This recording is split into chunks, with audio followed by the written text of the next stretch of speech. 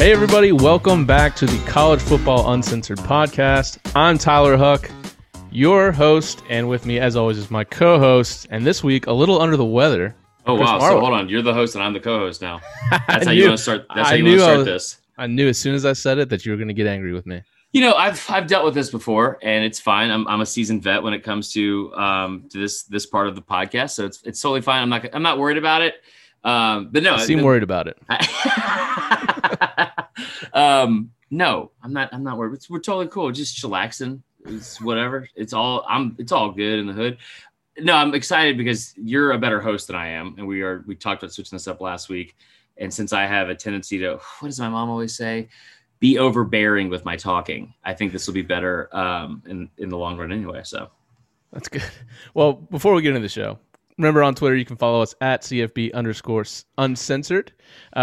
Go to iTunes, 5-star reviews on there. We have 131 5-star reviews, which is amazing. Can you guys get us to 150? That's what we want to know. I don't think you can, brother. I'll tell you right now. If you do, I will get a tattoo on my face. No, we're not doing that anymore. There's like a lot of empty promises I made about tattoos. I feel like my dad almost with the empty promise thing. And so now, but I'm not getting the tattoos. Hey, like father, like son, am I right? But hey, what you will do potentially, we've got new stickers. Yeah. And what do you think about those? Absolutely phenomenal. They're fantastic. I appreciate that. You know, I will say it was like Allie was saying this the other day, and I'm just going to take a second. This is not me bragging because I'm not a graphic designer, but it's been really fun coming up with different graphic design because for the most part, what that entails is you guys see the end result. You don't see all the hours that go into it beforehand, and not hours of preparation and work, hours of overthinking it and redoing the most minuscule changes possible. So I was pretty pumped. It was really well received. I appreciate that, man.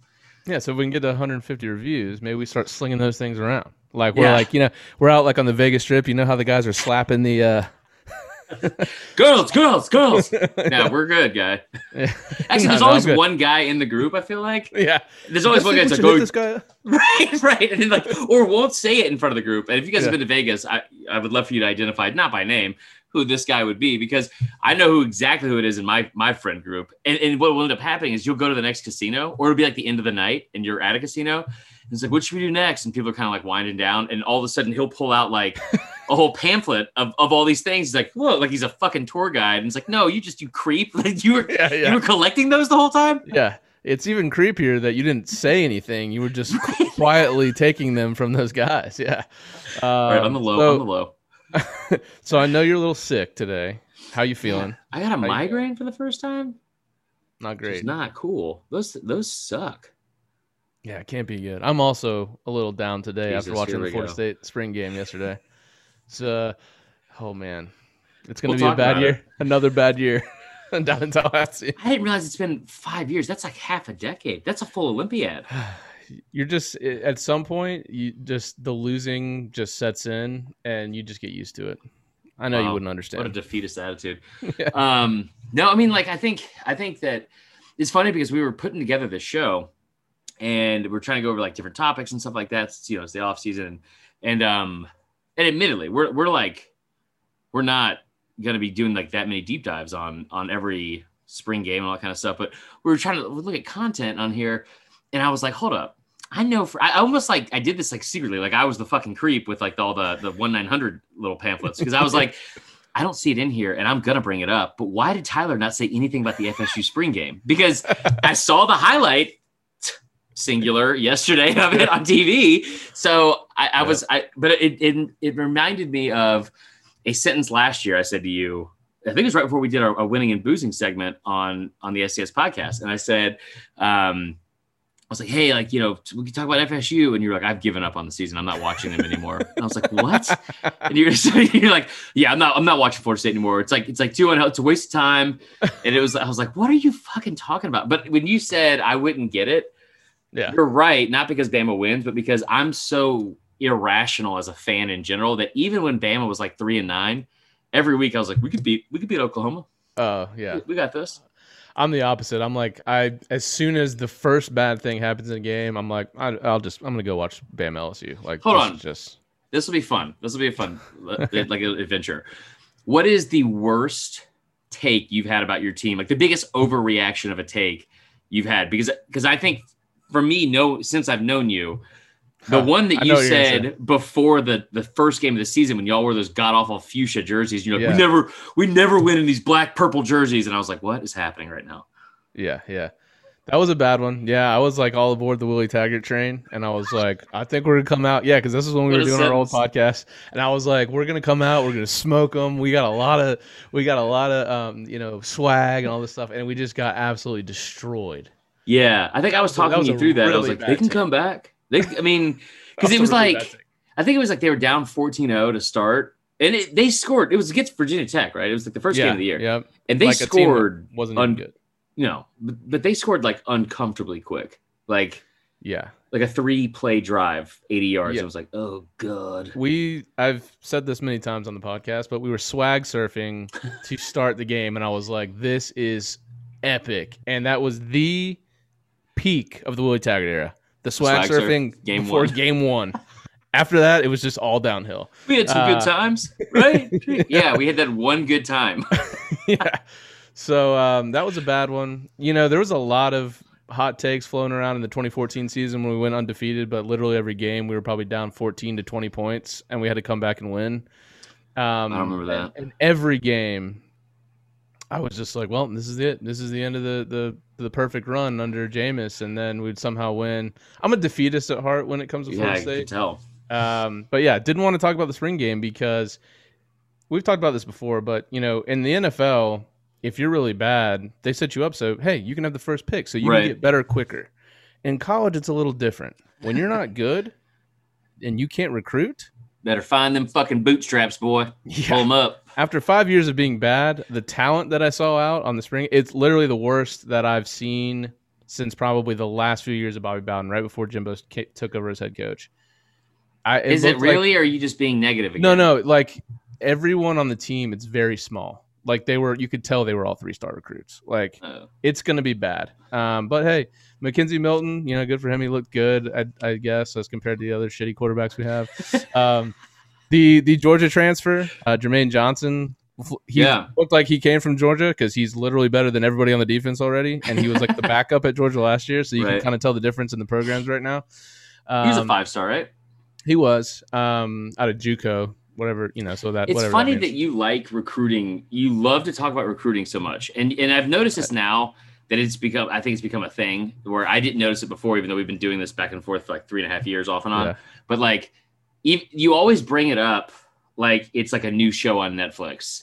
Or like if you've ever watched like The Office, like when Gabe would bring up like all of his weird anime shit or like Korean stuff, because it'd be like, hey, I heard you guys say this. Are you guys like by any chance into this?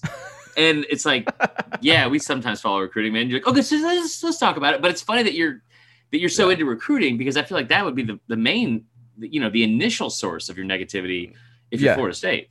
Exactly. And that's what gives me hope for the future, is that there was 100+ kids at the spring game that were all very highly recruited. And so hopefully by now we're dropping bags like the rest of these programs are, and we can just buy them, because I know that our play on the field isn't necessarily going to be enticing.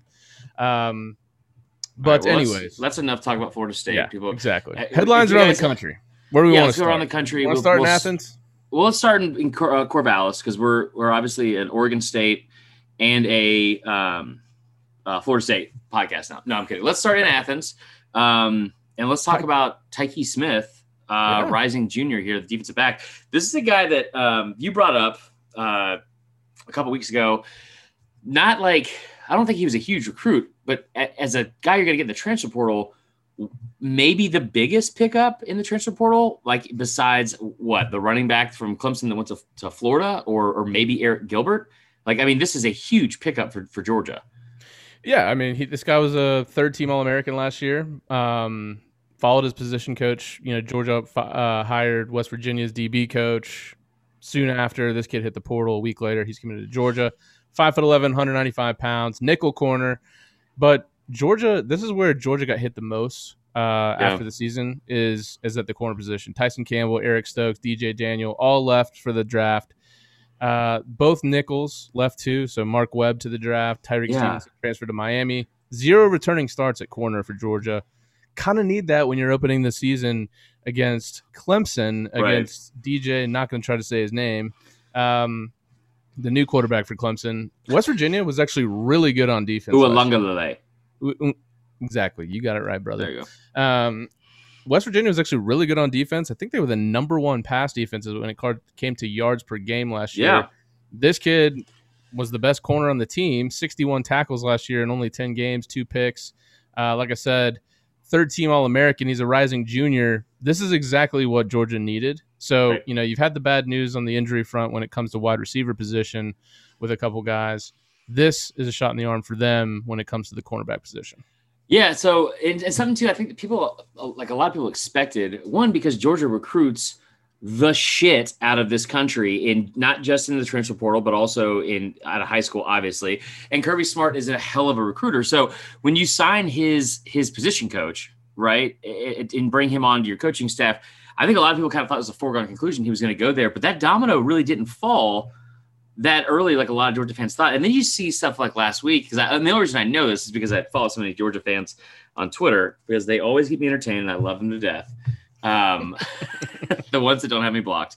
But I was talking to a couple people about this, and it was funny because they had, I think enough time had passed where I was like, hey, did they get that guy? Because you heard Kirby Smart talking about this a couple weeks ago. We talked about it on here where it was coach speak, but it was also like, a lot of young guys back there in the secondary that struggle a lot. Keely Ringo is a guy that I think is going to be an absolute stud, former 5-star.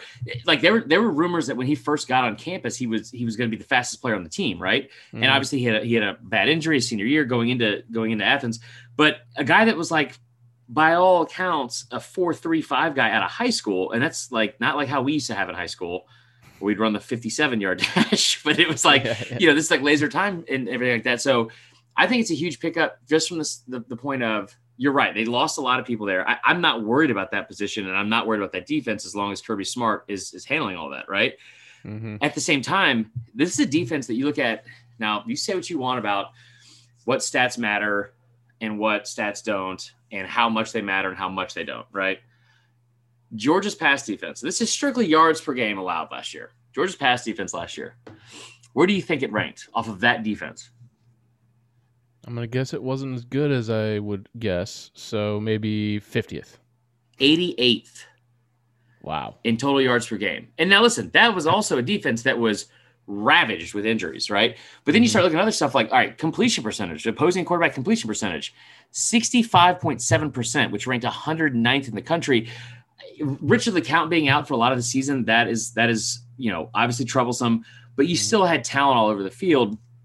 And I think that there's a lot of reasons why that happened. And again, not concerned with those numbers, mainly because we moved on to a new year, and a lot of those guys are gone. So if you want to look at it that way, where it's difficult to replace them, sure. But you could also say like, hey, that whole group that underachieved last year with these numbers is also gone. So I think this is a huge pickup regardless for Georgia. Like you said, third-team All-American. And I don't know, did you watch that team play last year, West Virginia? West Virginia? Sparingly. If you were like me and you watched them play as like I don't want to say avid football fan, avid gambler. Yeah. And football fan. What was their ATS? So, right. But that, they were one of the top defenses in the country. And that's nothing, that's like something we don't ever think about with West Virginia, because, when you think about like cliche stereotypical stuff in West Virginia, it's like people still are on the Pat White train. It's like, well, they're spread offense. They put up these kind of numbers and Clint Trickett and all that kind of shit. But like, I think with who I know broomstick trick. I don't know what that means, but I don't think skinny as a broomstick. Oh, okay. I thought it was something different because my mind works bad. So anyway, but like that defense, you said they were pretty good on defense. They were not pretty good. They were a top 10 defense easy in the country. And if you watch that bowl game, my God, it took me like 9 games into the year to finally bet the under, but I did it and it worked. Well, I mean, it's a pretty good accomplishment if you're playing the Big 12 and you have the number 1 pass rated defense, because that's all they do in the Big 12. So, not only do you get this guy who's talented, but he's got game experience. He started 22 games in the last 2 years. So this is exactly what Georgia needed going into that first game against Clemson and then throughout the season, obviously. Right. Let's take it down to the lazy Justin Fields take that you were a part of recently. What did I do? You just told me about it. Part of that. You just told me about it. You just told me about it. Okay, so this is something I think it was kind of interesting because this is like week 2 of like I feel like I'm like what's his name on Anchorman? It's like Panda Watch, like Justin Fields draft watch. Yeah. So there was a story that came out and Dan Orlovsky said it, and then it became it because of how everything is shaped now in 2021. This is not getting political or whatever. There's parts of this that are very true and are very prevalent in today's society, but we're not going to get into that today. But it became almost like there's like racial undertones to it because what came out was this story that Justin Fields is lazy, right? And there was a quote from one person that said to Dan Orlovsky, and then Dan Orlovsky said it on air. Dan Orlovsky got all over his ass about that. Did good. You see that? But see, and here's the thing though, and I don't want to hate on Dan Orlovsky because that's killing the messenger, right? Like Dan Orlovsky didn't say, "Here's my take on Justin Fields. I'm around the program every day," and what I was told was. And the comment was, he's the last one to arrive and the first to leave, which, as you know from the age-old adage, which is like, he's the first to arrive and the last to leave. Mm-hmm. There was I forgot who it was. There's a former NFL player that I forgot who he was talking to even, but he was doing an interview last week talking about it. And he was like, I hate that saying because the first to arrive and the last to leave is the fucking janitor. Like, so this is a stupid thing. But you know, I think that there are people. There's people that have, or I guess one person who brought up this take. This is something he heard and reported to Dan Orlovsky. What bothers me about this more than anything is that it did take on a whole thing with, which in a lot of parts is fair and very true, which are African-American quarterbacks do get unfairly judged or put into this like, you know, stereotype. We always make fun of the white receiver thing, right? Yeah, right. Is that it's a black quarterback, so they're athletes. They're dual threat. And there was one a couple years ago that I was like, this could not be a worse job of profiling because it was a guy that was like, I don't know, 250. He was like a big quarterback. They're like dual threat, and it's like no. Yeah, it's so ridiculous. So. I understand from that standpoint the frustration that would come from not just that community, but also like the supporters of Justin Fields because it's an unfair take. And again, it's one person. But what do we see every single year, Tyler, from like right before the draft is smoke screens that people throw out just to throw out so they can get people off the a guy that they want to get or make people start second guessing like, you know, should we be drafting this guy this high? Or that's a guy that they like, or saying that they really like a certain player that they don't like, so other people want to take him. Right. I don't know what the origin of this comment was, but I do know it was from one person, and how we don't know who that person is, I don't think we know, is mind blowing. So I thought that was, as much as I wanted to defend Mac Jones and the Mac Jones versus Justin Fields thing last week, I thought this was so ridiculous that it caught so much airwaves because. I mean, why? Yeah, it's tough. And I think if you're Orlovsky, I mean, look, you're not a bad guy. I think he's kind of newer to the scene of being like one of the top guys at ESPN, you know, as far as the NFL draft. And I feel like you got to be kind of careful throwing that out there because that could totally disparage the kid's chances of being drafted high. I mean, so. But see, why though? Like, and you're not wrong. Yeah. But I'm saying like, why? That's such an odd thing where it's like, if he's reporting it from one guy, and you know they're going to do their homework, and then Ryan Day comes to his defense, you said Herb Street kind of ripped Orlovsky a new one, and I, listen, I'm not a big J journalist, as comes as a surprise for a lot of you, but like I don't know, do you not report it? Like what do you say? Well, so obviously we don't know the backstory, and maybe he did do his homework, but you got to be careful when you've heard from one person this one opinion.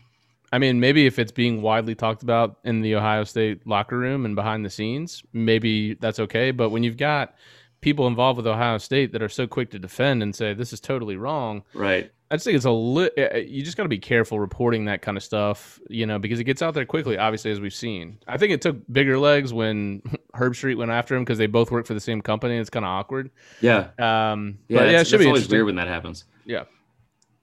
Well, let's take it down to our new favorite fans in the.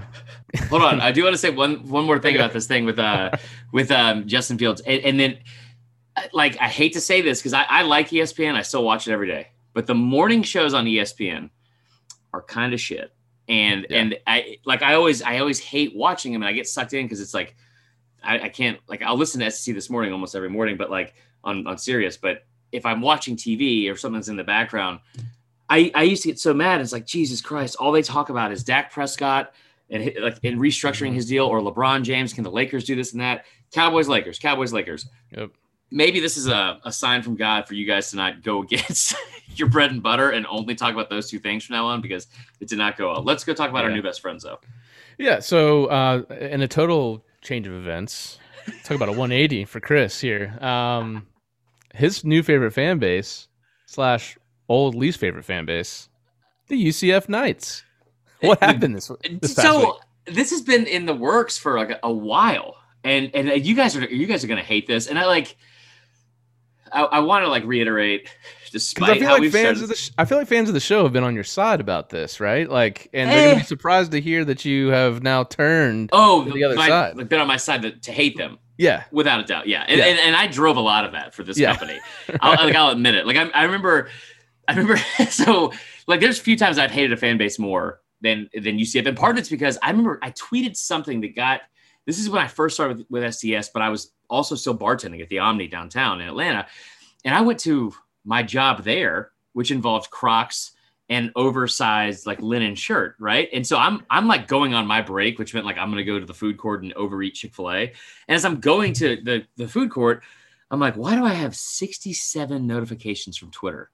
Because at the time I had like 1,200 followers, and it was UCF. They got a hold of me and then just ripped me to shreds. Yeah, stuff about like my looks, which at the time I didn't think I was that bad looking, but I didn't have a beard, so maybe that's what it was. No, they like just ripped me to shreds, right? And then the whole national championship thing kind of rubbed me the wrong way, because after a while I just kept thinking like, surely they don't believe that, and then they did, but. And so then, like, I remember the Fiesta Bowl when LSU played them. I've rarely enjoyed a loss more for a fan base I had nothing to do with. Like, I was giddy when that was happening, and my boss Kevin Duffy, shout out to him, finally had to take over Twitter, and it was like, all right, like, why don't you ease up, Chris? Like, why don't you ease off a little bit? Because I was just like so merciless. And I had memes for days that I had ready to go. Like, I mean, just all sorts of shit. But so what I've noticed about them over the last couple of years, and they've kind of become more humble, and I've got to know a couple of their fans. This started when we started doing the worst fan base ever, right? And I put UCF as a 1 seed. This is like in our little bracket that we did during March Madness. And I put them as a 1 seed only because I knew SEC fans hated them for all the reasons I listed before.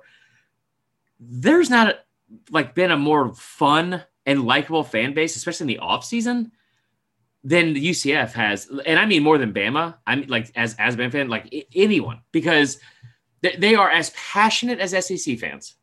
It's crazy. But they're able to laugh at themselves, which is something SEC fans are not able to do. I feel like that took some time, though.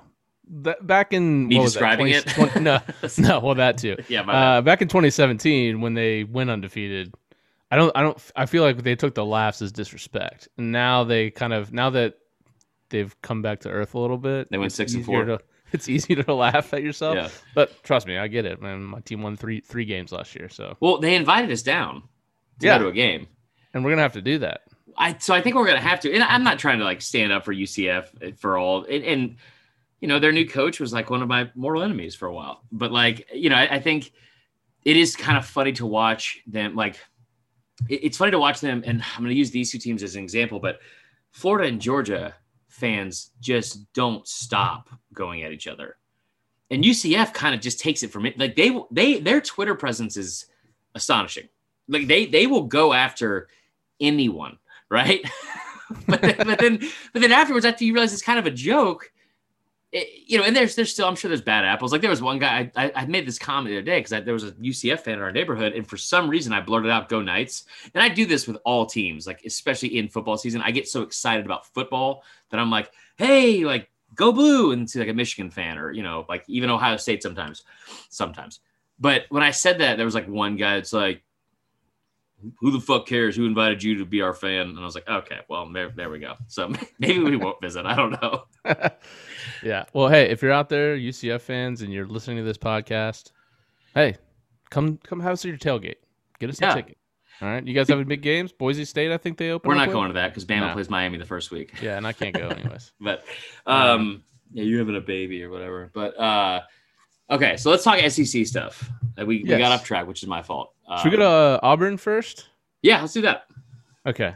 So this guy's a fan favorite here. You're going to have to pronounce his name because I'm probably going to botch it. JJ Pegasus. Yeah. Maybe that should just be our thing, that we just never say names right, except for when we interview them. Yeah, there you go. So JJ Pegasus, former tight end for the Auburn Tigers. What's going on with him with Coach Harsin? So this came out this week where, like, I think that Brian Harsin's in a situation at Auburn where he is going to be second guessed no matter what he does, right? Like just the nature of fans in the SEC in general. But you know, Brian Harsin's in a situation where he's new to the region and he's new at his job. So he's going to be second guessed no matter what. He moved JJ Pegues, I think that's how you say it, JJ Pegasus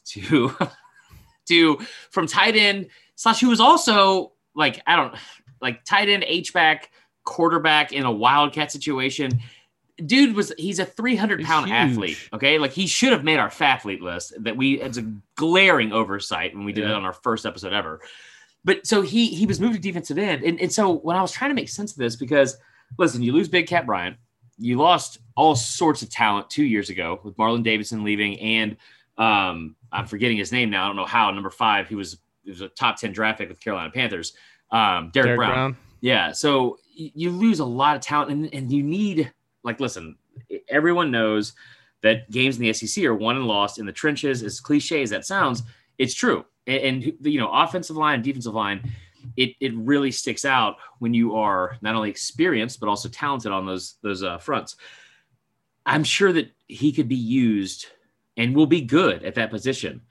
But Jesus, Brian Harsin, you just took away so many fat guy touchdown celebrations, so many awesome like goal line situations where maybe he'll still be involved. And damn it, he better be. But I was just disappointed because it's like, you know, listen, I don't think Bo Nix is that great. I'm not saying he could start at quarterback, but I'm just saying times could be tough. You never know. It might be a possibility. And now you've robbed us of that. So this guy actually ran the ball in high school. I was looking up, you know, he didn't play much defense in high school. So this is going to be a new thing, but very strong guy, very quick twitch. But he had his senior year, he had 623 rushing yards, 607 receiving yards, and 18 touchdowns. Shout out to every single defensive back that he had to play against. And like, if you're ever in Atlanta, we'll buy you a beer and massage your shoulders because that sounds like a fucking nightmare at 17 years old. But we need receipts, all right? You can't just lie about that against him.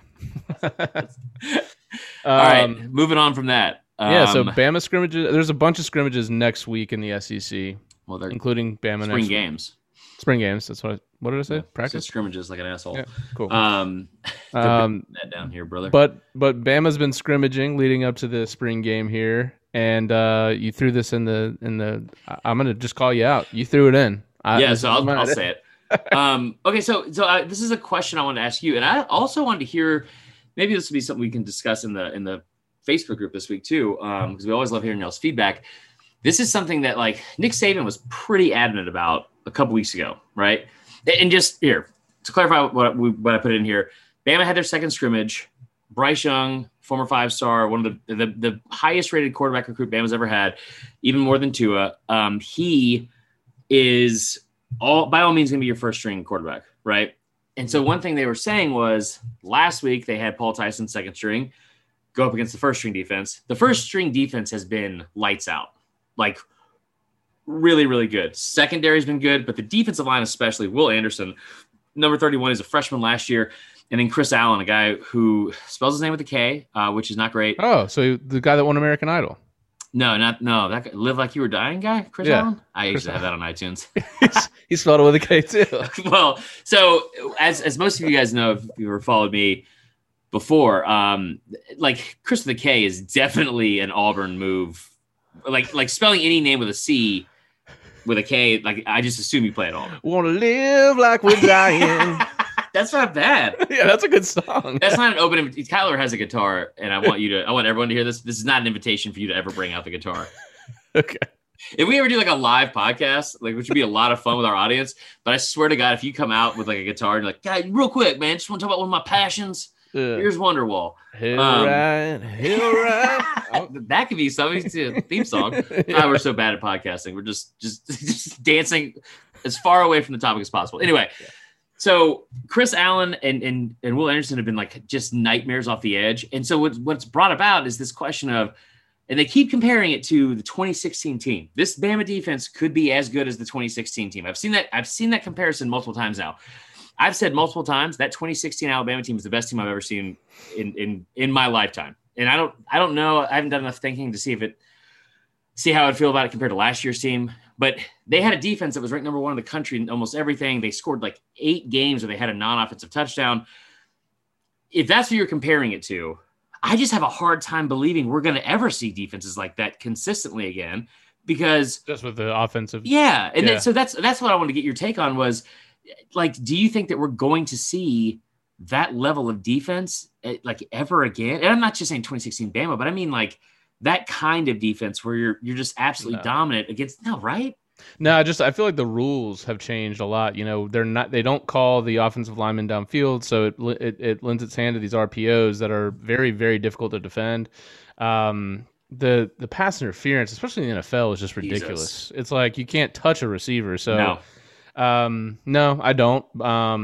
But did you see that interview recently with Saban where he was like calling people that were like the devil for like running like RPOs? Like, it was funny. Like he broke character. Like it was like all of a sudden it was funny. I've been telling y'all for a long time, just with like my little behind the scenes look into some of his stuff, just being friends with Kristen. He's a funny dude. Yeah. But like, and she even said, I don't even know if I'm allowed to talk about this, but like he made a comment about like they're like the devil, or he's like, y'all are the devil. Yeah. I mean, do you remember when Dabo Swinney said the thing about like Dabo bin Laden? And I was like, you can't say that. And I honestly wonder, like, because I know that I'm like biased in some ways with that, like where I wasn't offended, but I'm surprised that more people weren't offended. Saban can do no wrong, man. Oh, here we go. Well, let's switch it over to baseball. Because we're in the thick of baseball season. This year's going to be a little weird. They just came out recently and said that there's not going to be the traditional, like, when you get to the actual tournament, there's not going to be host sites. Like, there will be, but but they're not like traditional. Like, there's going to be chosen places ahead of time. You have to apply for it. That's so weird. Fucking weird, right? Like, that's just such an NCAA move to be like, you got to make sure your applications are in for the deadline. Like, why? Just tell us where we need to go. Right. But South Carolina had an interesting move recently. So this has been going on for a minute. And in South Carolina fans, I would love to hear y'all's response to this because, you know, this is something that that's been going on for several weeks now. And I talked to my buddy, I call him the bearded tomato because he got a bad sunburn one time when he made an ass of himself as a South Carolina fan. His name's Chris Phillips, and he's a show called the Spurs Up Show. Covers all South Carolina athletics, right? Good buddy of mine, good guy. Just puts out a shit ton of content. But I follow along some of their stuff because of him, and then just noticing some other South Carolina fans in general on social media. But they've had issues with Ray Tanner, who's a former baseball coach, and now the AD. And a lot of people have been frustrated with him in general because they took forever to get Muschamp out, right? Mm-hmm. And people still, a lot of people, things that I've heard from close to the program, they still kind of forced his hand after all of the time it took to get Muschamp out. Then the stuff with Frank Martin, like you wait like a full month before you announce you're keeping him. It kind of seemed odd. But then the baseball program, which has been like your pride and joy besides women's basketball, like as a whole, but also in the last decade, right? Like you've won 2 national championships. I believe you won in back-to-back years. You almost got a third one, but you lost to Florida, I believe. And correct me if I'm wrong on that, but basically they have Founders Park, which is, if you see the facility, it's like a minor league baseball park. It's fucking beautiful. And it's kind of what has caused this arms race around the SEC for everyone to kind of try to catch up to what their kind of facilities. They kicked out 18 students on Saturday's game. 18 against Missouri. What were they doing? They're showing their private parts. No, it was like it was like Laden. Thanks. Can't do that on an airplane.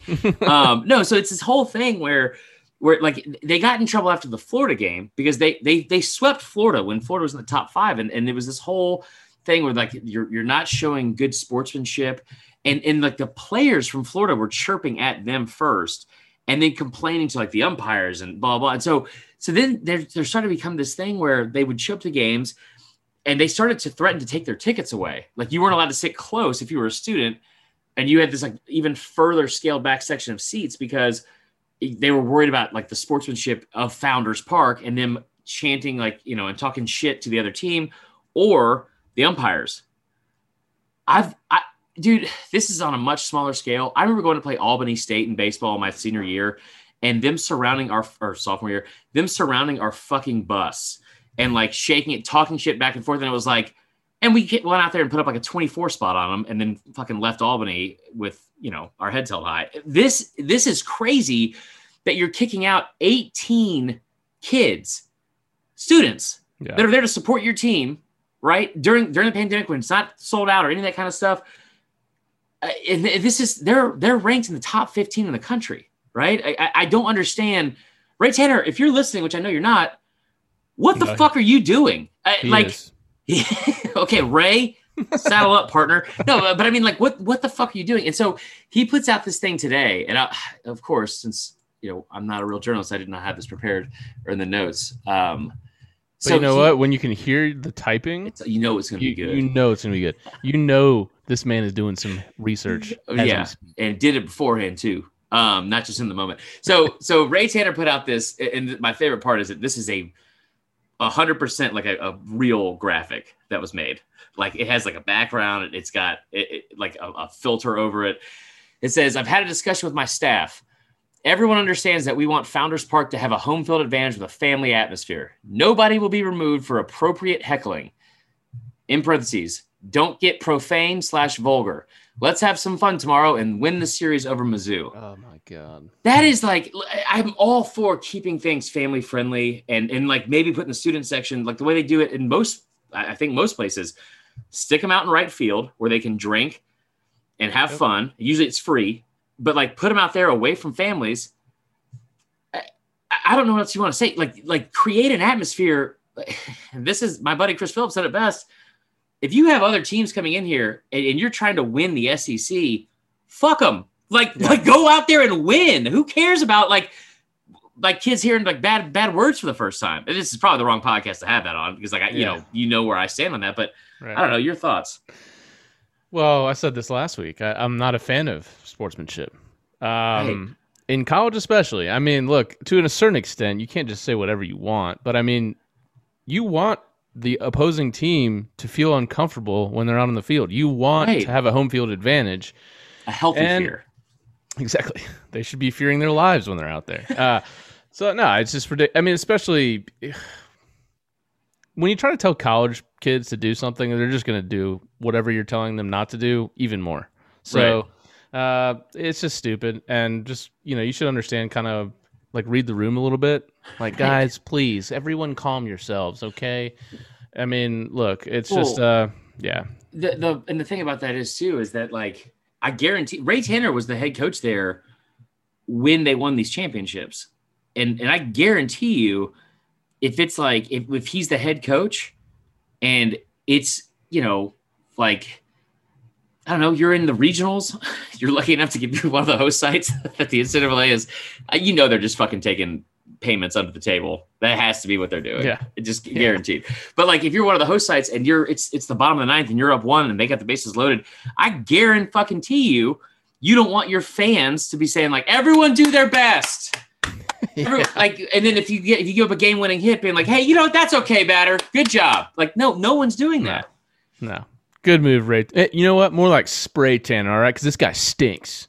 That's a lot. You ever smelled spray tan? It doesn't smell good. I thought you meant like spray from like a skunk. No, like the like spray tan. Yeah. It smell, yeah. That's a next level joke. Yeah, you see that? I was thinking about it the whole time as you're talking. What could I say about his name? And that was it. That's what I do. Is I'm very long-winded, so I give you enough time. Let's close out Uncensored Moment of the Week. This is all you, brother. Wait a second. Before we get to the uncensored moment of the week. Okay, we're going to do that last? All right, cool. Then let's do the uncensored moment of the week. This was incredible. I sent you this midweek. You already knew about it. A USC man. Now, I say that in quotation marks because he was actually a homeless man, not involved with USC at all. USC unknowingly allowed this man into their football program. And when I say they had just allowed him into the football program, he was in the jacuzzi along with other football players. He was allowed meals at the football facility. He was sleeping in a suite. Wait, how long? He was even issued a team uniform. This guy has it all figured out, all right? The only way they caught him is he was actually out on the field attempting to field punts. Hold on. Here's what I don't get. And clearly, as I've always said, if there's one thing I know for a fact I couldn't do, it would be return punts. When that ball's in the air, yeah, exactly. It'd be terrifying. What a level of confidence I wish I had. I mean, look, I'm not trying to be disparaging, but I guess if you're homeless, there's not really much to lose. I mean, no, this is an incredible story. He should honestly get a scholarship right at this point. This would be, Tom Rinaldi's now with Fox, but whoever does the fucking sob stories now on game day next year, this would be at the top of the list because it's like, we gave this guy a new life. But also, this is bad. I used to do a joke about this and how I always wanted to get skinny and tan as a homeless person. This is like 10 years ago when I made this joke, so it's not a good joke. I understand how insensitive that is. But at the same time, all I can think of. At the same time, I'm going to say it. I'm going to say it. But all I can think about when I hear about this homeless guy, and I don't know what he looks like, is the caddy from Happy Gilmore. This guy. Will Zalatoris? No, yeah, not that guy. But like what's his name? Who was his actual caddy, with the beard and everything like that. This guy was allowed jacuzzi access, and I don't know why he left the jacuzzi. First off, but they gave him a whole ass new life, and then he was like, "I'm gonna return punts." Good for you, dude. I want that. Okay. What did I say? How long you can take it? See how far you can take it. Dude, I'm telling you, we said this a while back, and I got in huge trouble for it. But I'll say it. The Baker Mayfield thing when he tried to run from the cops. Yeah, that's the kind of confidence I want in a quarterback. Yeah. I want a 99 elusiveness rating and confidence through the roof. What does that say about not only obviously USC security team, but Clay Helton?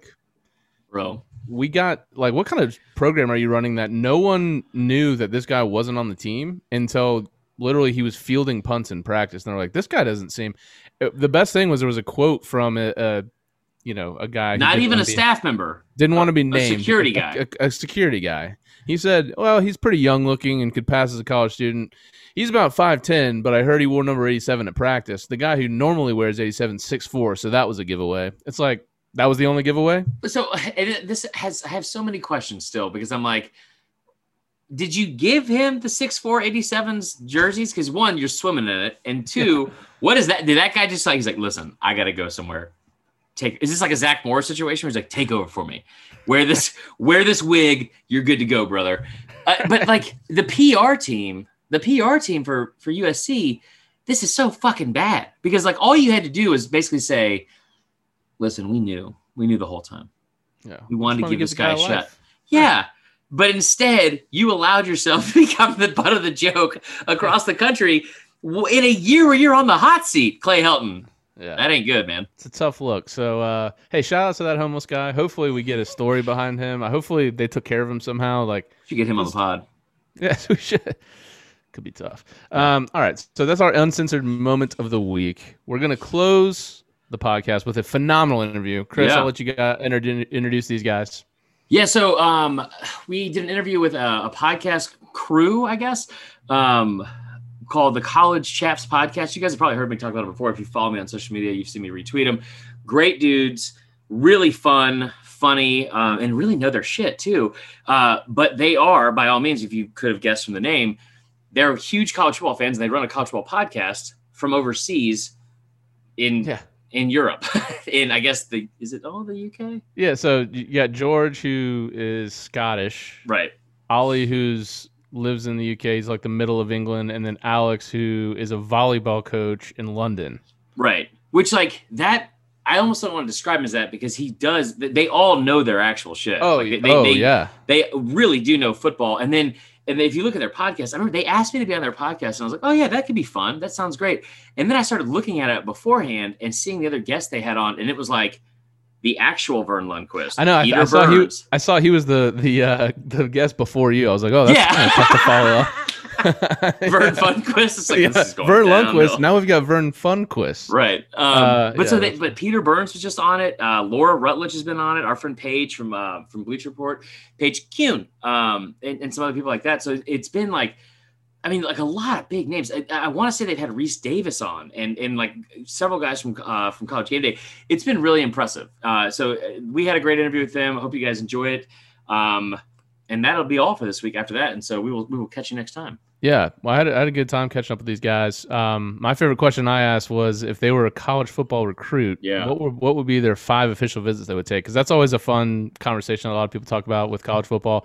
Pretty interesting answers from some of those guys. Different than I thought. Will admit, sure. Very different than I thought. So they're funny. They know their shit. Hey, one of those guys is a Texas fan, and he absolutely hates Texas A&M. Yeah. In the 20 minutes we talked to them, I could tell that. So they have passion for college football. It's unbelievable. College Chaps Podcast. The 3 guys from that is in our interview. Thanks for listening this week. Like we always say, 5 stars on iTunes. Yeah. Go follow us at CFB _uncensored on Twitter. And until next week, R.I.P. DMX. That's Chris. Yeah, R.I.P. DMX. Later.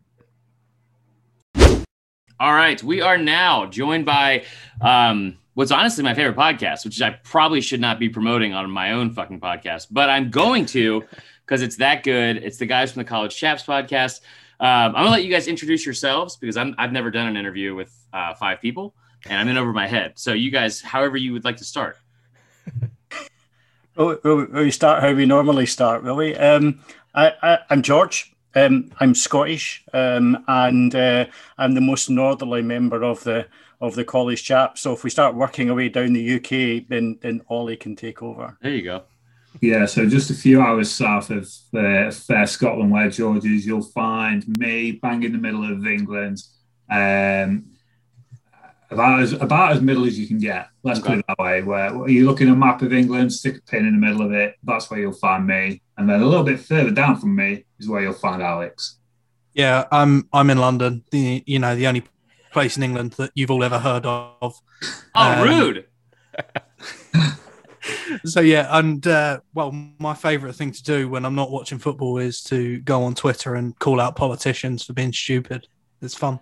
Yeah, you do that a lot, and actually, like that's why I think I texted or tweeted you this week earlier. I was like, I like you more and more as the days go by because we were agreeing on something this week via politics. But and I probably should have prefaced this with so they ain't from here. They all live overseas, which I know is going to be surprise to a lot of y'all. So in the background of this is I did, and also let me apologize for the fact that I am the only asshole here that would have somehow planned this interview to be like the exact same time as the 18th hole of the Masters. I can't apologize enough. Yeah, that's my bad. I've got it on here, but thank you. That's my bad.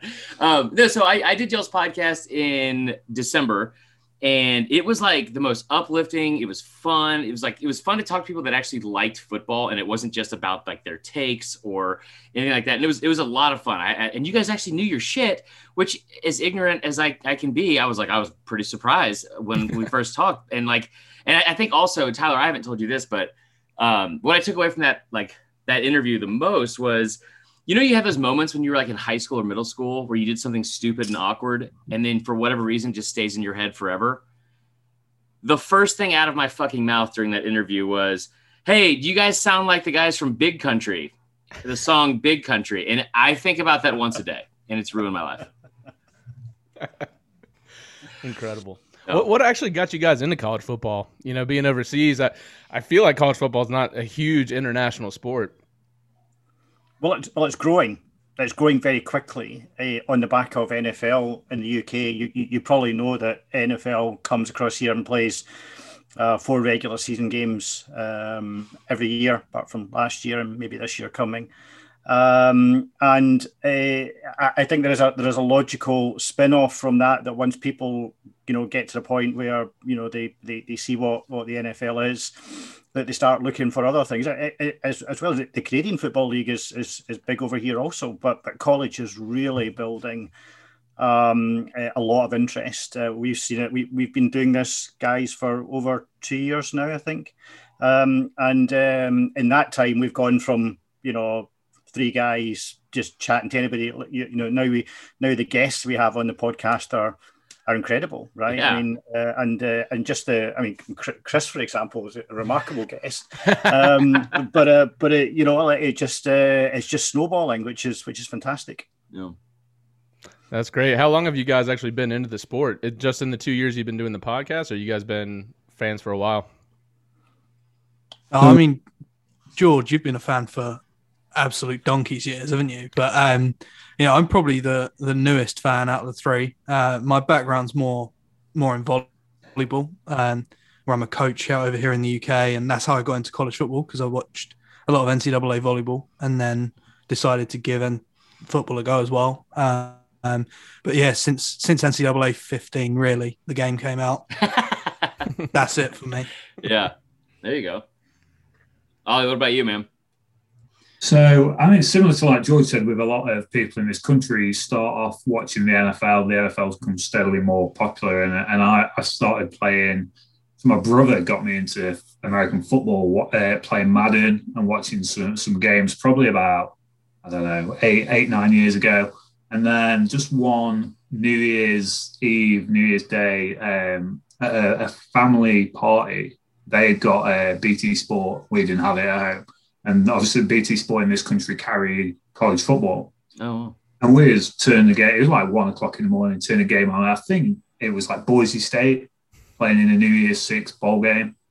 Okay. And for me, it was just like, I couldn't believe it. Like, I couldn't believe there was this amount of people watching college sport. It completely blew my mind. And like I say it now to people who are trying to explain college football to them, and there's just no equivalent in this country. So it's so hard to sum up the passion of the game and describe it to people in this country. But it's just, this time of year we get with the NFL draft, you get lost in what college football is to a lot of people. It's a pipeline to the NFL, but we've said it before on our podcast. It's so much more than that. It's pride, it's passion. You guys, you big down south, what the SEC means to people down there.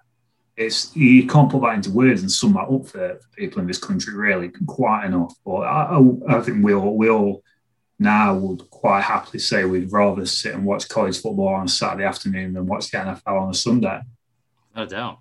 Yeah, so I watched Ted Lasso to prepare for this interview. So I knew a little bit. No, I'm kidding. But I think it's such a good point, because I think there's so many few things, the comparisons, like with sports, that you can honestly say, like, hey, this is a lot like how college football is. And I remember going to Fenway Park in like 1997 and watching like Pedro pitch, right? Like, and it was like, holy shit, like this is baseball, which is I played it my whole life. It's the most boring sport in the world, right? But like everyone's glued in every single pitch, and that's kind of what you have with college football. And then also like I'm going to sound like an asshole again, George, but soccer, over like what we call over here in comparison to you guys. But you guys have really ramped up. I feel like this is probably like the peak busy time for y'all. It's after 12 o'clock midnight on a Sunday night where you guys are right now, and you guys are talking about the draft, and you brought up the fact that it like that's not the only thing that means in college football, but you can kind of see on social media, especially, the arguments that people are making for different draft prospects seems to be rooted in fandom, right? And you guys, I don't know who wants to take this question, but I think the biggest one we saw this week was Mac Jones versus Justin Fields. And we talked about it last week. Diehard Bama fan, I would take Justin Fields over Mac Jones. Is that crazy? Is that dumb? Like, you guys tell me. You're better placed to answer that, Ollie. No, I said Justin Fields, and we mentioned this. We did a mock draft on our podcast this last week, and I said then, for me, Justin Fields is the third best overall prospect in this entire draft class, as far as I'm concerned. Yep. And it's a quarterback-heavy class, and people get into the whys and why nots of why a quarterback is a good prospect for the NFL compared to what they did in college football, and blah blah blah blah blah. But you can't escape what Mac Jones has done this year for Alabama. It's been a fantastic achievement. He's driven that team, surrounded by a very good supporting cast. And again, we mentioned it. You could legitimately make a case for 7 Alabama players in the first round of the NFL draft if you were so inclined and the board fell that way. But for Justin Fields, for me, is just that much better a prospect where the NFL draft is concerned. And I know Alex has got strong feelings on various different quarterbacks and how he looks at quarterbacks and with regard to the draft versus college football. If he wants to jump in on that. Yeah, lay it on us, Alex. Yeah, so obviously I love college football. I love the stories that are told within college football. And I feel like some quarterbacks, they get lost in this process because they're not going to be NFL starters. I look at someone like Ian Book at Notre Dame, and we have a thing about Notre Dame on the podcast. I mean, I don't like them because I think the brown pants that they wear and their uniforms are absolutely atrocious. And they just make them impossible for me to watch. But Ian Book is not going to probably be drafted. And it's going to dent his story that he will have told for his college career. And it shouldn't do. Yeah. Because he's had a great college career. To take Notre Dame to the Final Four, is a great achievement. To lead that team to be really the most successful that they've been in the last sort of 6-7 years is a great achievement. Right. But it's going to get lost because he's not Trevor Lawrence. He's not Justin Fields. So, I'm big, and my NFL draft philosophy with quarterbacks is, can this guy win me a Super Bowl? If he can't, he's undraftable. Oh, wow. I don't ever want you to set any kind of standards or bar of measurement for me because I know that I will not meet them. I know you guys have been doing the podcast for 2 years, so obviously half of that was within this global pandemic we're all going through. But have you guys ever had a chance to come over and go to a college game in person? Yes, I've been to a few, and that's how I kind of got into college football properly. If I'm perfectly honest, I've been across I think 3 times. The last time there, which was just before the pandemic, nothing to do with me, but I came across and I was in Alabama for the LSU game, which was just quite good one. The most. Wait, 2019? Yeah, George. We can't say that. I forgot about that word. And actually, I was in Alabama. I was in Tuscaloosa in 2015, and that's when I really just started getting properly into the SEC because the SEC is my thing.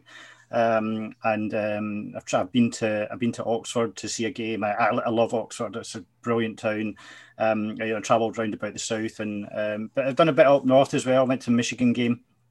Went to Minnesota, stuff like that. I mean, just as Ollie says, once you get your head wrapped around why there's 100,000 people in the stadium, it's brilliant. The culture, the history, everything about it is just incredible. I love it. And if I could get on a plane now, I would be on a plane now, but I can't. So follow up to that, and this is like something I just wonder as everyone here knows that I grew up like a diehard Bama fan, and I remember going to games. Like I told this story yesterday to our dog walking crew, which is all like very successful people that don't live and die with third downs on fall Saturdays like I do. So they were like, they thought I was crazy when I said this, but I was like, I remember going to Tuscaloosa for games and Bear Bryant's voice would come over like the loudspeaker and there'd be like grown men that would take their hats off. And I was like, even as a kid, I was like, that's a bit much. So how do you guys explain this to people back home being like, listen, you thought these guys were fucking crazy with the politics? Let me explain to you what they think about with sports. Well, you see, I come from Glasgow, right? And I don't know how much you know about soccer, right? But Glasgow gave birth to the most incredible derby game in the world, right? Rangers Celtic. So I grew up watching, and parents wouldn't allow me to go to these games when you were young because you just didn't go near these games. And then eventually you get to go to these games and you're just ingrained in this incredible tribal atmosphere that goes on. Now there's a lot of trouble and nonsense that goes behind it. We'll not go into that just now, but the actual atmosphere is great. So I compare it to that. But I mean, I have to say, as you know, you only give the tourists the real nosebleed seats when you come across, right? We don't get any of the good stuff. And even sitting in the top tier Bryant Denny for that LSU game, we just like the hairs on the back of your neck just stand up. So I try and explain it in the same way, but you know, as Ollie said, we have no comparison in this country. You know, Alex is involved in college sports. We have no comparison. You go to uni here, and you know, I played in a uni soccer team, and you know, you go out on a Saturday and there's like one man and a dog watching you play football. There's no concept of 100,000 people, and that's the bit that people can't get their head around. But that's the beauty of college football. That's what makes it special. Yeah, the only real danger you have in college football is a couple of fraternity guys named Jake and Chandler, like threatening had their dads suing each other or something like that. That's about the extent of it. Unless you're a tree. If you're a tree, you got some problems coming your way during the Iron Bowl. I'll say that. Yeah. Now, I know you guys follow the draft a lot, but on the flip side, do you guys follow recruiting at all? Like kids coming out of high school, picking the colleges? It's huge over here, so I don't know if you guys follow that really too. Big into it. Yeah. Yeah, I must admit it's something that I do keep one eye on a little bit. And again, that's just as wild as the whole college football story itself, because you look at some of these guys, their recruiting journey starts at like as freshmen, as sophomores in high school, and that just it just blows people's mind. And I was writing about Dylan Moses the other week, and he had offers as an 8th grader. Yeah, it's insane that almost the pressure on these kids from such a young age as well. The recruiting process. I'm in the middle of doing a series of interviews with NFL draft NFL draft prospects, and one of the things that I like to talk about when I'm talking to the guys is their recruiting process and just how it impacts them at such a young age, and the very wide range of journeys that these kids have coming out of the arse end of nowhere. Some of these guys who are like 2-star recruits who are fantastic, but they come out of towns of 300 people and they just don't get that exposure to, like I say, guys like Dylan Moses who have been exposed to it from such a young age. It's just an absolute, just insane journey that some of these guys go on. Yeah, it really is. And one of the things around recruiting I wanted to ask you guys is kind of a fun question. I'll start with Alex. If you were a 5-star recruit, you basically had your choice of any school in the country you could go to. So when you're a recruit, you get 5 official visits where you get to visit the school paid for by the school. You get to basically wine and dine, if they could drink alcohol, I guess. No, they don't drink on those trips. Yeah, if you had 5 schools that you could say, hey, these would be the 5 schools I'd take my official visits to, what would they be? I'm interested to hear what your thoughts are on that. Oh, I'll tell you this right now, Tyler. So the first one, I'm going to College Station to Texas A&M. Wow. Because I'm going to find the most public square. I'm going to piss on it. He's a big Texas guy. I meant to say that earlier. Okay. Then, I'm probably going to head to Ole Miss. Just, we know what happens there on recruiting visits. Right. Then I'm going to head to Tennessee because I need some cash. There you go. So you thought this through. Yeah. Oh, 100%. 100%. And then, just going to go to Texas and shut my recruiting off. There you go. What about you, Ollie? So I'm a Boston College fan, so I'll have to take a trip to BC for a start. Okay. Beautiful in the fall there, up at Chestnut Hill. I would, I'd like to think I'd be academically exposed and be able to take a trip somewhere like Northwestern, but I don't even think they'd have me anywhere near the campus, to be honest with you, let alone... If you're a 5-star, they would definitely have you on campus in Northwestern. Trust me. Please God. So what have we got? So we've got BC, Northwestern. I mean, I'd like to think that I could get into Alabama as a 5-star recruit. I mean, at one point, maybe as a skinny wide receiver, but at the moment, I've put a bit of timber on, so I'll be a defensive tackle prospect there. Come in and replace Christian Barmore. There you go. And then hit up the West Coast as well. Take in somewhere like Stanford. We're getting back to academics again. Yeah. And then I've heard Florida State's pretty good for partying, so it'd be rude not to take a little trip down there. There you go. That's where. George, what about you? And it better not be academic based. It worries me that these guys have thought so much about this, right? I mean, Alex has clearly put in hours of thinking that he's just sat there going, right, where am I going to start? But, that was good. Well, firstly, as I said, not for the first time on this podcast, I'm Scottish, so it's cold. It's snowing out there right this very second, so I get as far away from the cold and the snow as I can.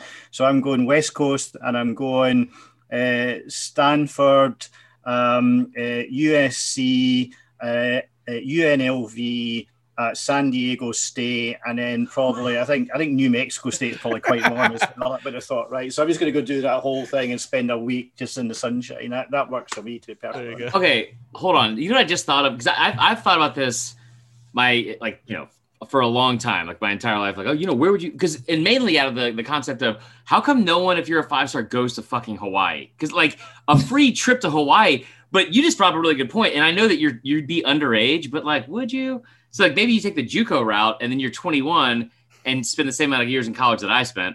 But like if you go to UNLV, you get a free trip to Vegas. Like that's genius, George.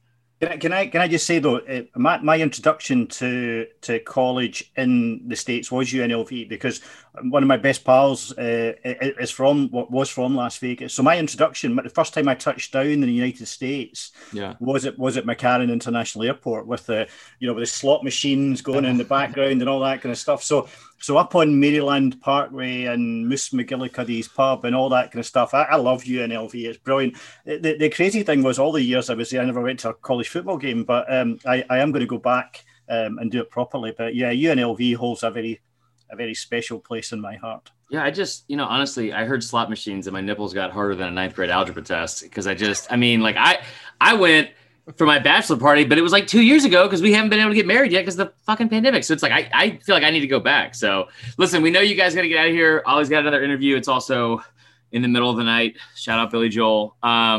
We just have one more round of questions for both of you, for all three of you. It's 2 questions apiece. What is your bucket list rivalry game to go to that you haven't been to already? Like we already know George jinxed Bama. I thought it was when he came, but it was obviously George. For that game. But then, and also, what is your favorite booze of choice for tailgating? So we can start with whoever, but bucket list, rivalry game, and booze of choice for Saturdays. Well, I would love to go to Texas versus Texas A&M, but Texas A&M won't fucking play us. So that one's off the table. So, probably Michigan, Ohio State, actually, to go up to the Horseshoe and see it completely full, or the Big House. Yep. Again, see it completely full. Probably the Big House, because it'd be fun to see all the Michigan fans get their hopes up, just to have their dreams absolutely shredded. Death, taxes, and that. So yeah, that's probably where I'm heading. And give me an IPA of some sort. Relatively strong, and they've got to hold up the reputation that our country has as a nation of binge drinkers. So.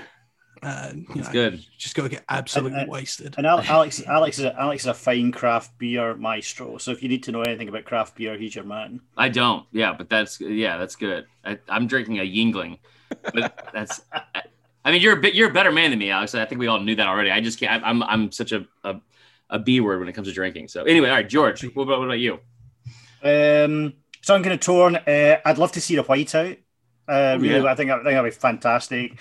But I'd also like to see the reverse of the game that I saw last November. I'd like to see Bama, LSU, and Tiger Stadium. I'd like to see Tiger Stadium at night. I hear that it's meant to be pretty awesome. So yeah, I'd love to do that. That'd be kind of cool. My drinking choice would be a very nice rum. I think I was in Belfast a year or so ago, and I had a fantastic Venezuelan rum. Didn't even know they made rum in Venezuela. Oh yeah. So I'd be smashed into that. Thank you very much. All right, Ollie, you're up. And I swear to God, if you say anything about Northwestern, we will cut this podcast short, like right fucking now. But go ahead. Right, Northwestern even have a fucking rivalry. Honestly, I'm completely. I'll say 2 because you guys are SEC focused. Yeah. So let's say I'd love to go to the Egg Cup. I'd love to watch Ole Miss and Mississippi State. That game would be great. But I have been, for as long as I've been a college football fan, I've been obsessed with the Red River rivalry. Yeah. So to get to that game would be incredible. Just the whole the spectacle of it all. I think for me that just encapsulates what college football is all about in many respects. And then drink wise, just anything I can get my hands on, really. I'm not a fussy man. I am partial to a gin or a whole bottle of gin at a time, but just anything I can get my hands on, really. There you go. I think that Red River Shootout is such a Red River rivalry, whatever we're allowed to call it nowadays. But I think that's such a good one. That's always been the top of my list, not just to blow smoke up Alex's ass, but like I've always wanted to go to that game, mainly because the carnival food. I mean, like the amount of corn dogs you could take in, and also good football is fantastic. So, guys, tell all of our listeners, it's just mainly our families right now, but like, tell them where they can find you and all that good stuff on social media, and we appreciate it. Alex, you're a social media guru. You go for it. Yeah, so you can follow us on Twitter and Instagram. It's at the College Chaps is our handles. Our links are on there, but you can search us. We're on Apple, we're on Spotify. We're on loads of the ones that I'm not sure anyone actually downloads and listens to their podcasts on. If you've got an Android phone, then I have no idea how they work. Just go and get an iPhone. That's great. There you go. And endorsing Apple. I don't know if you're allowed to do that. Yeah. No free ads. Guys, we appreciate it. Hopefully we do this again sometime soon during the season. Y'all have a great rest of your night and get some shut-eye. We'll talk to y'all soon. Thanks, guys. Thanks for having us. Thanks for having us on. Bye.